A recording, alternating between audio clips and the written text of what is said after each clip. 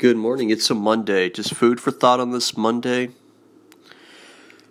When most people hate Mondays or dread getting up or thinking, completely another 5-day work week or whatever it may be, and counting down the days for next vacation, if you're doing something that you're passionate about and you're creative about, you're not going to spend so much time staring at the time clock or waiting for hump day or waiting for Thirsty Thursday. When you are passionate about what you're doing, you do something that you love. There's something that in it that you enjoy. You're not going to dread it so much. You may see your life go in a completely different direction. Mondays are not such a bad thing. It's another day of the week. Whether you work on a Monday or a Saturday or a Sunday,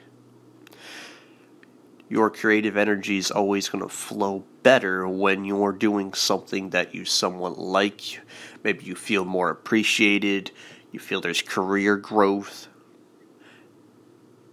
There's always been 7 days a week as long as we've been keeping track of that. So it's not that necessarily the Mondays have gotten worse. Sometimes you got to take a look at yourself and say, maybe I shouldn't always be spending so much time dreading this day, spending so much time staring at the time clock.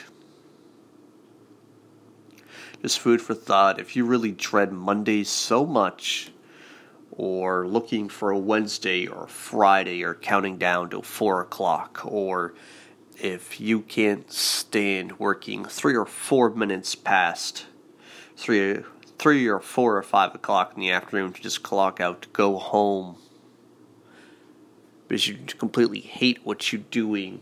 It's one thing if you enjoy what you're doing or you're counting down the time because maybe you have quality time with your significant other, your kids, your family, or something like that, or special event plan.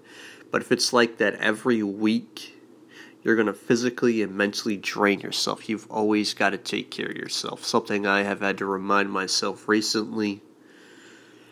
Well, thank you for listening, and hope everyone has a great day.